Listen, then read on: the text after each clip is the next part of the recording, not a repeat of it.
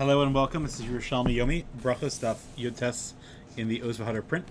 I'm going to be talking about a couple of quick ha'aros. First of all, the Gemara brings down a very interesting story about Rav Yochanan, who is the author of the Yerushalmi, and many of you might remember this from the Bavli as well. But he was a very large person. For example, the Gemara Berachos says this explicitly in Bavli and on Yud Gimel Beis, but here also in the Yerushalmi on Yud Testament Beis, it says this: Rav Yochanan havi mistamich al Rebbe Yaakov bar Idi. He was leaning, because he was a large man, he was leaning on his Talmud. And the Gemara tells an interesting story that he saw his Talmud walk by, and he says, and his Talmud was hiding from him. So Rav Yochanan said that I have two complaints against this Babylonian. Remember, a lot of the Babylonians, there was a lot of scholarship going on there, but the main thing was in Eretz Yisrael, so a lot of them came to learn under Rav Yochanan. Tosas brings this down throughout Shas, Bavli, many times, that many of the Talmidim came to learn under Rav Yochanan, and so he came there specifically, and he said, I have two complaints against him. One of them is that he doesn't greet me, which was the Babylonian custom, that they out of deference to the Rebbe, but the Eretz Yisrael custom was to actually greet. And then one of them was that he doesn't quote me properly. He doesn't quote my the shmuos in my name, so which is beyond the scope of this conversation. So I just wanted to bring down that historical part about Rav Yochanan that the Bavli and the Yerushalmi both talk about him needing help to move. The other part is that here is, I believe, one of the first times the Yerushalmi quotes Rav Akiva, and I want to just mention that it might not be the exact first time, but I just wanted to talk about his name and the difference. So the Mavoha Yerushalmi that I mentioned earlier, so he brings down that a lot of names found in the Bavli and Yerushalmi have a very specific difference, and that is that in the Yerushalmi, they usually use the letter hey at the end of a name, and in the Bavli it often uses an aleph. So, for example, Rebbe Akiva in the Bavli is always spelled with an aleph. If you think about Rebbe Akiva's name, it's always spelled with an aleph. Ayin, Kuf, Yud, Beis, then an aleph. Chia is always spelled with an aleph. Ches, Yud, Yud, aleph. Chanina is always spelled with an aleph at the end, etc. But in the Yerushalmi, it's almost always spelled Akiva with a hey, and Chia with a hey, and Chanina with a hey. And it seems to be just a dialectical thing, just the way people talk. Now, there is a huge nafkamina in Gittin that we have to write the name correctly. So there is a major machlokas haposkim. I'm not going to halacha l'maisa here at all, but how to spell the name Akiva. And some people say to follow the Bavli, which is with the aleph. I think most people actually spell their name that way nowadays. And other people say to follow the Yerushalmi, which is with a hey. The Arzarua, Rav Yitzchak Arzarua, so he actually called the name of his sefer because of this story. Why? Because there was a massive machlokas that was going on in his time about how to spell the name in a get, and he poskin that you should follow the way to spell Rav Akiva's name is you should spell it with a hey at the end. Why? Because in a dream it came to him this pasuk, Ar Zarua Latzadik Ulirishay Lev Simcha, and the Sofei Tevos of that word Ar Zarua Latzadik Ulirishay Lev Simcha is Akiva, and it's spelled Simcha, ends with a hey. So it spells it with a hey. And he writes this in his introduction explicitly, that I call this Arzarua because I'm so moved by this pasuk that Hashem taught me this halacha. That's what it says. So that's how the Arzarua paskins that it should be spelled with a hey. It's a very fascinating thing. Now, I want to just take a little pause and say that Megala Mukos, who lived much later than him, he has a remez to spell it the opposite way. He has another remez. What's his remez? He says, it's not a pasuk, the phrase Yesh Kona Olamo B'Shah Achas. If you go through, let me just see this for a second. Yeah, the Rashi Tevos Yesh Kona Olamo B'Shah Achas Yud Kuf Ayin, which is Akiva, Beis B'Shah Achas Aleph. That's how to spell it, and therefore he says that that's how you spell Akiva's name, with an aleph. Okay, so what's going on over here? So I'm going to give a couple of ramazim, and I invite your feedback as well.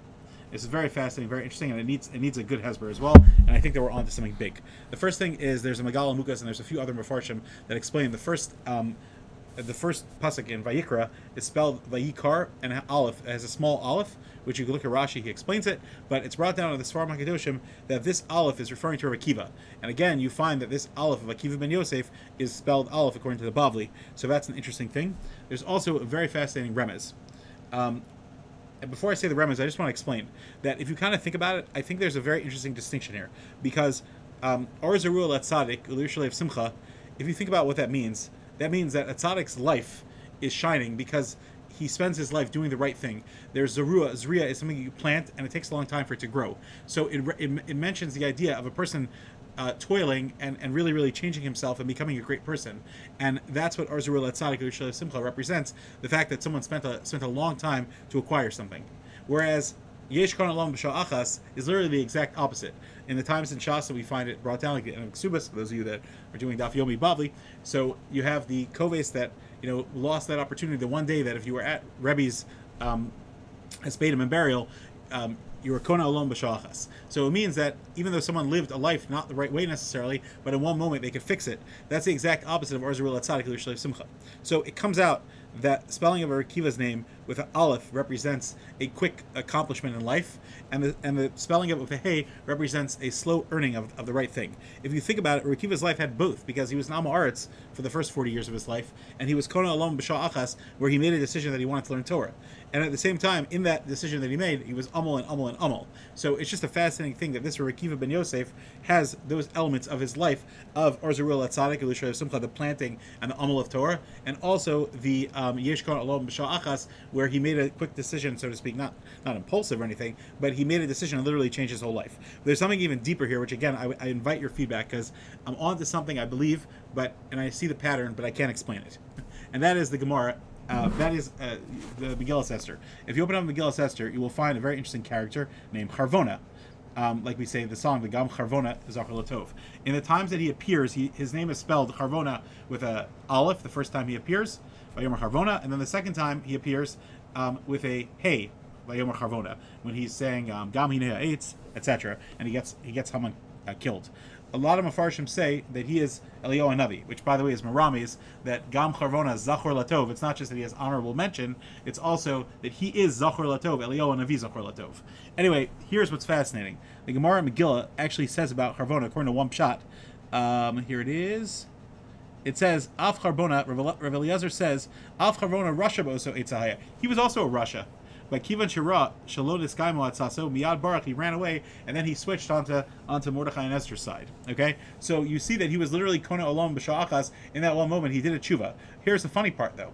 In the time that he's mentioned first, that's with the Aleph, which is what I said is Meramis to Kona Olam B'Shah Achas. There he's just one of the henchmen, the regular people. But then at the end, the hey, that's where he's Kona Olam B'Shah Achas, where it's the opposite, where that's the earning. So something needs to be explained, but there is a fascinating remez in that name, and Eliyahu Navi, and all these connections as well with Rebbe Akiva and Mashiach. And we definitely need to explain it, right? Mashiach ben David, Mashiach ben Yosef.